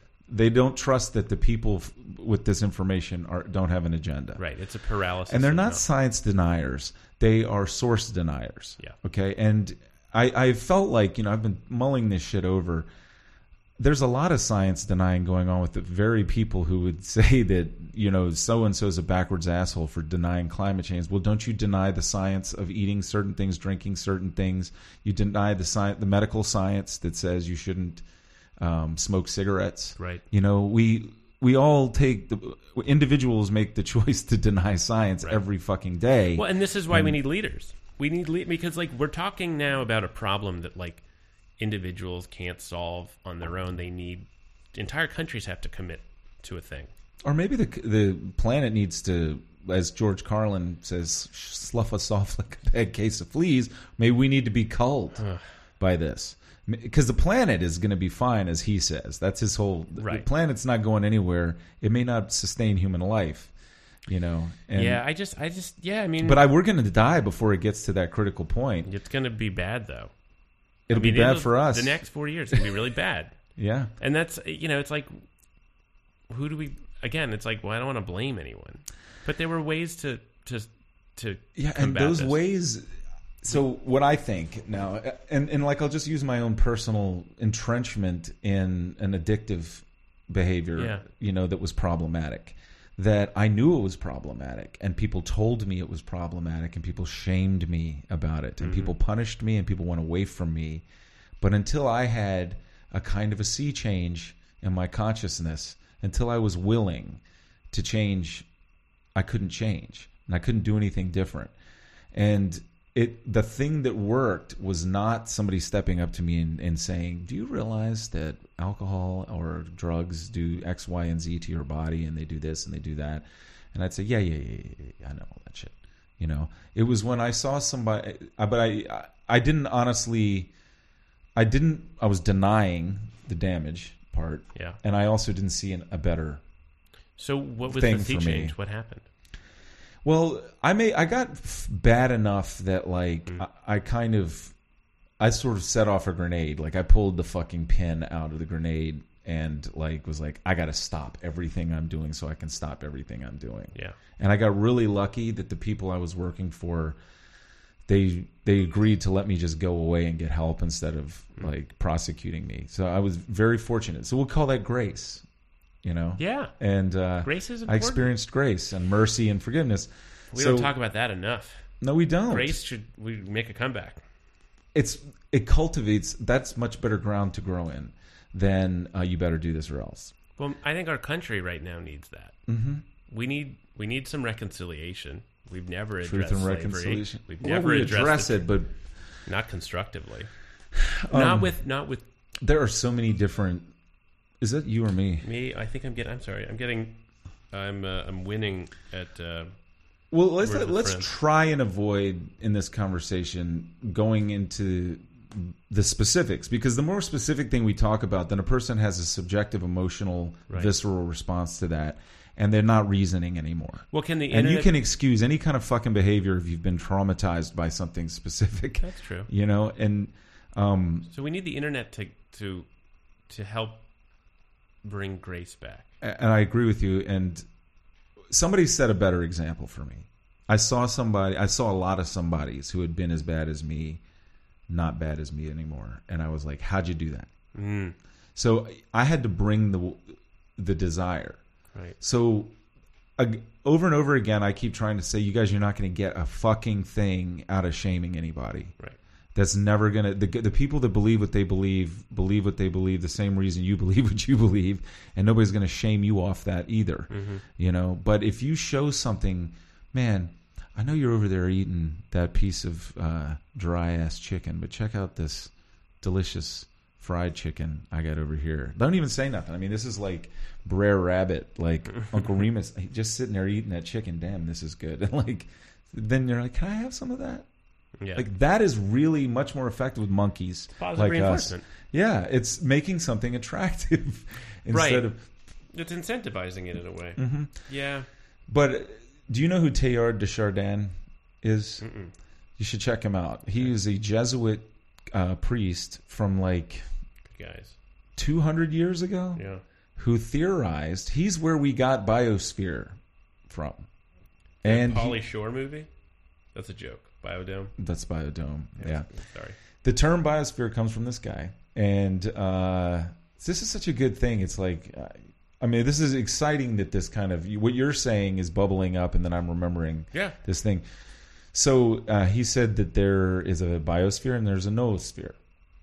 Biosphere makes sense. Bio-life, sphere is sphere. It's this whole layer of living things on this planet. And what was the other one? The noosphere. N-O-O sphere. And that is the consciousness of humans. And he theorized that one day there would be devices that would link us and connect us. And it would either lead to a communion of sorts and the next sort of stage of our human cultural evolution, because that's really how we evolve now. We're done physically evolving. We finished that during the hunter-gatherer phase. You think so? Yeah, once we still possess genetic mutation. So if nature was able to act on us to the degree that it would favor something you came up with over something I came up with physically, and you were the only one having kids, and because of this genetic mutation, then the species would change. No, we're taller than we used to be. That's just adaptation. That's just better nutrition. Real change of the species kind of shit. Done? Because we're acting on nature. Nature's not acting on us. Yeah, I mean, I do wonder what we're going to be if we are all desk jobs for 1,000 years. So we'll evolve into nothingness. Well, we can keep any kind of human being alive now. Right. So therefore, the breeding stock of human beings contains a lot of what would have been very shitty genes if you were a hunter and a gatherer. Right. Okay, and that's why we really do, I think, have a lot of disease now. Is that nature selected for the fittest people back then. I think we've always had way more disease then. I would say you still got sick from bacteria and shit like that. Yeah. But like the people who were staying alive and reproducing, living in a hunting-gathering society, had to be pretty peak human beings. That's true. And they wouldn't make it. Do you know what the average lifespan was in like 30? Ancient Rome? Yeah, 30. In ancient Rome, 30. Yeah. So, you would love... Have you read Atul Gawande's Being Mortal? I have not. Okay, he's a doctor. He's a physician. talks about the aging process and death and how we treat the elderly in society and how we treat the process of getting old and dying. And especially in this society, we hate them because they remind us of what we're going to be. Yeah, and also, like, it's just, it has a very long, bad history of how we treat old people. The West. The whole world. Some of the parts of the world really revere and honor their old people and keep them around to teach and raise the kids. And there's so many theories about all this stuff. Would love it's called Being Mortal. It's interesting because he talks about, like, I think the hardest thing for when you get old, like, granted, people are living 50 years longer than they were at the peak of the Roman Empire. But, like, growing old and dying is not a natural process. A natural process is, like, getting eaten, getting sick, falling. Like, those are natural deaths. What is unnatural is to create conditions so that we're getting so old that we just degenerate. But the thing is that there are values. There is value in, say, a Stephen Hawking, who is of no use, like, it's survival-wise, right? No, yeah, absolutely. He can't even wipe his own ass, literally. And yet he was contributing to the culture in the form of brilliant scientific breakthrough theory. Yeah. No, I so think you're old right. people are the same, the wisdom. I'm not saying growing old is bad. I'm saying as a process of death, it is an unnatural one. Mm-hmm. It's very rare for animals to die of old age. They die unless they're your dog, but then you've created artificial environment. They're probably turtles get, like, supposedly 100 years, 150, but 200. But the idea is more so that getting old is a difficult process, and the hard thing is that you lose independence. And it's hard to be what do we do? Never had. This is what's interesting to me, and I don't mean to interrupt you, but like everything all of these. We're never independent. You're more you don't have to go. Someone doesn't have to wipe your ass. That's right. Like you go from being like, I live in a house, I have a car, to saying like, oh, you're too old, we're revoking your license. You lose and that is... You lose mobility, and you lose autonomy, and you have to go live in a nursing home where you don't even get to cook. They just make you food. when I was your age, like, my feeling is like I'm physically fit and I can go and do anywhere I want to, and I don't really have to commit to this specific thing because I can change and do this and I can adapt and blah, blah. At this point in my life, at 48, I'm like, I need to be building the thing, like my shell for the turtle now, because I'm not going to be able to just, drop everything and go here and do this. Right. And that I'm going to have trouble getting up and down stairs and shit like that. And, and it really does change the mindset. But I mean, like, that's good. I mean, you can't stop it. It's, the people that are annoying are the ones who get all the plastic surgery and they try to, like, chase youth. It's like, no. Like, enjoy youth. Mm-hmm. Enjoy getting older. Like, you can't do anything about it. It's like that thing. It's like you can worry about stuff you can control, but you can't control that. You're going to get old and you're going to die. And, like, you can say, like, oh, I don't want wrinkles. It's like, that doesn't matter. Yeah, it really depends on if you will, like, do you allow the culture you live in, the fascism of fashion, to tell you what's beautiful and what matters, and all of that. Because as independent as we think we are, we are indoctrinated by the commercial culture of this. Sure. And we wouldn't produce such similar, even radical figures if there wasn't a sort of a fashionable channel that you sort of enter into if you have a certain demeanor at a certain point in your life. Yeah. I mean, these templates have all been set out. It's almost like the fucking Matrix. There have been many, many Neos over, like, who knows, unfathomable amount of time. I think the thing is to get to be mindful. Mm-hmm. Like, anything that I actually think I'm choosing with my free will, if that exists, question that.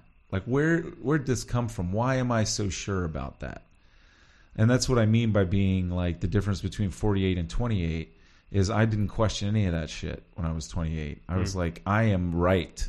And the people I hang out with are right. And we're cool. And we know better. And like, mom, dad, you guys don't know what the fuck you're talking about. You're from a different era. Right. Shit's changed. And they would always say to me, things have not changed. And I'd say, pfft. And now I'm fucking sitting here, having relationships and friendships with people that are 20, 30 years younger than me. And they're saying, man, the world has changed. And I'm like, wow, I remember the 80s being almost exactly like this. Really? Yeah, I mean, I think Reagan president and fucking there were wars and terrorism. I mean, Ireland was fucking at war with itself, like Northern Ireland. Well, Ireland's changed. Mm-hmm. Well, I get it. I think the idea is that like change is neither good nor bad. It's just human beings have been like they are for a real fucking long 150,000 years. So as long as people are being born into this world as hunter and gatherers, with the skill set to survive on a savanna, and they are educated enough to do what we do now, we're still starting from zero every time. We're still right. Well, isn't that what society is? Society is like a library. Yeah. Because if you're only trying to live life and understand it, and you're only trying to use your own experience, it's like trying to write a book and then you die, and then somebody else tries to write another book. But if you are writing in the same book, which is society, right? And you're passing on as much knowledge as you can, then like collectively we are getting smarter because our collective knowledge or collective understanding is expanding and adding to itself, right? So, it's but that's not permanent. No, it's totally dependent upon the record keeping devices that we have. That like if you and I were born without access to that stuff, sure. But that's the idea. Is like just because we were born in 2018 wouldn't mean that we had it. But that's the internet for me. The internet is like we're able to put more and more information in one place. We can't figure out how to interact with it effectively yet. But like that, there's this. You can add so much information and understanding, and from that, and then one EMP will wipe it the fuck out. You get a backup. Somebody put it on a wax cylinder, blows up a nuclear bomb. Yeah. Well, but that's what I mean. Is like it's kind of like I don't think I'm ever going to live in the world that I want to, but I'm going to try to make the world better and closer to that, and then I'm going to pass it off. Yeah, and that's like there's like two things that I see in folks that are older that frustrate me. One of them is this like they won't step down, like Nancy Pelosi. Great, love her, go away. Young people people on the right, people on the left, doesn't matter. We just need young people. We just need new minds to tackle new problems, or tackle old problems in a new way. This is the thing that I've just recently come up with. This question again. What the fuck do you know? I mean, you're fairly experienced for a 29-year-old person. I mean, you've traveled around the world, right? Like you've been to many other countries. You're fairly well-read and educated. Been lucky. There's an awful lot of people just because they're fucking young, they don't know shit. And like even if you do know something, you don't have any experience with that something. It's like Good Will Hunting, Matt Damon versus Robin Williams. Yes, he can quote chapter and verse this, and he can solve these formulas, but he doesn't have any actual Gnostic experience with any of these things. No, you're right. So experience is just as valuable as maybe more freshness. Well, it's the combination. You're right, and that's the thing. Is like it's not balanced. We don't have like my friend was like, I think we should have 2 Supreme Court. I didn't mean to say what the fuck do you know. No, but you're right. I mean, you're right. My friend was saying like we should have 2 Supreme Court justices from every decade, and then when they get to 80, they have to retire, and then we have 2 new people that start at 20. But the neat thing 30. about and we always have 2 people from every generation. What I dig now, and that I didn't dig before, I would find this very frustrating, is that our incredibly weird and intricate system of governance, where there's 3 significant power structures is the Supreme Court, the judicial, legislative, and executive branches. They're supposed to check each other's powers, and they're supposed to adhere to the law, right? Right now, the scariest thing about Donald Trump is he comes from, and most Republicans have been like him, they're fucking business people. Right. They're always looking for a loophole and a tax shelter, because their eyes are on this very immediate prize of profit, and like the main true Republican platform is laissez-faire, government out of business, and they could not get the amount of people that vote for them if they were you're honest about That's that. Why they sign on. So they bring in this horse shit about pro-life and shit. Yeah. Right. They don't give a fuck about that stuff. It's like they'll toss a bone. Yeah, it's a total unholy alliance. It's the wealthy elite. I'm not saying elite. It's the wealthy. It's the ruling class, and they have signed on to a bunch of social issues that get them the votes they need to stay in power. So they can have. They'll be like, fine, we'll give you we'll give you all the guns you want. We just want our tax cuts. But I think the Democrats. If you can get me elected, I'll give you this shit. But my real agenda is this whole other thing. Right. You're right. It's a devil's bargain. But the reason I was going here is that the perfect idea is that it has nothing to do with anyone's personal feelings. It is law. Yeah. And we argue and we discuss but and we debate the law. But it's seeped in.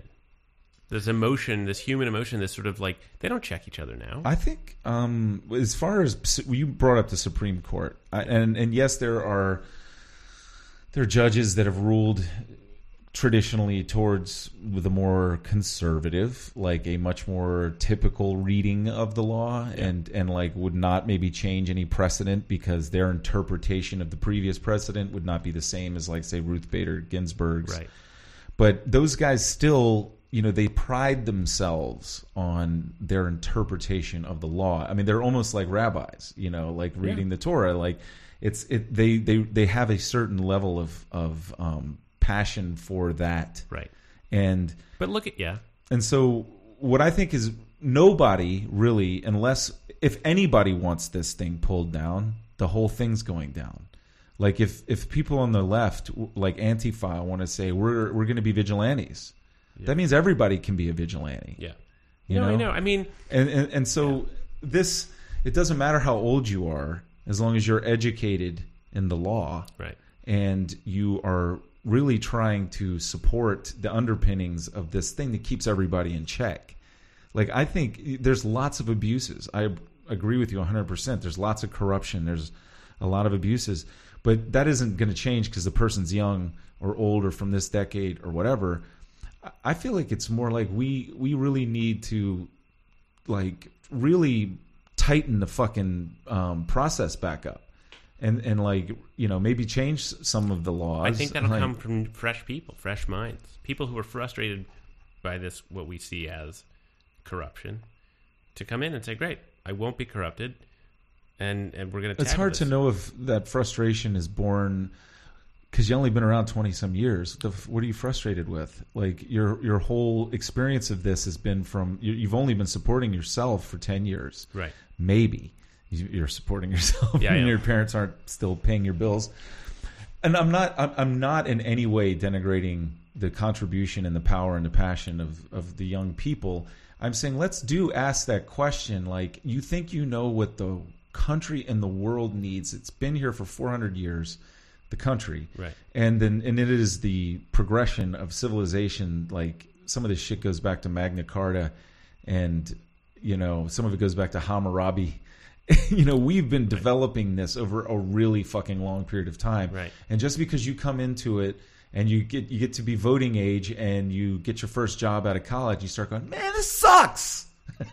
This has all got to go. Smash the patriarchy. Smash the. Yeah. I mean, no, you're right, there's legit shit compare. behind it, but it's also a very tiny little snapshot. I mean, I think we're living in a time. Well, it doesn't necessarily, like, again, like, these are not new problems, but we also haven't solved them yet. So we need new solutions. We need to keep trying things. And, like, we know that gerrymandered districts are bad. We know that Democrats and Republicans we have gradually solved a lot of problems. We have. One of the biggest problems is whether or not people eat or have shelter or live very long. We've gotten better at that. We've gotten better. We've solved some problems. But they create other problems. They do. But, I mean, we have a collective knowledge that builds on itself. We should be able to keep saying, like, okay, what is and isn't working, and have an honest conversation. And, try new things. But not, hey, you old people, old way, old world, you got to get out of the way. We're going to make this whole new one.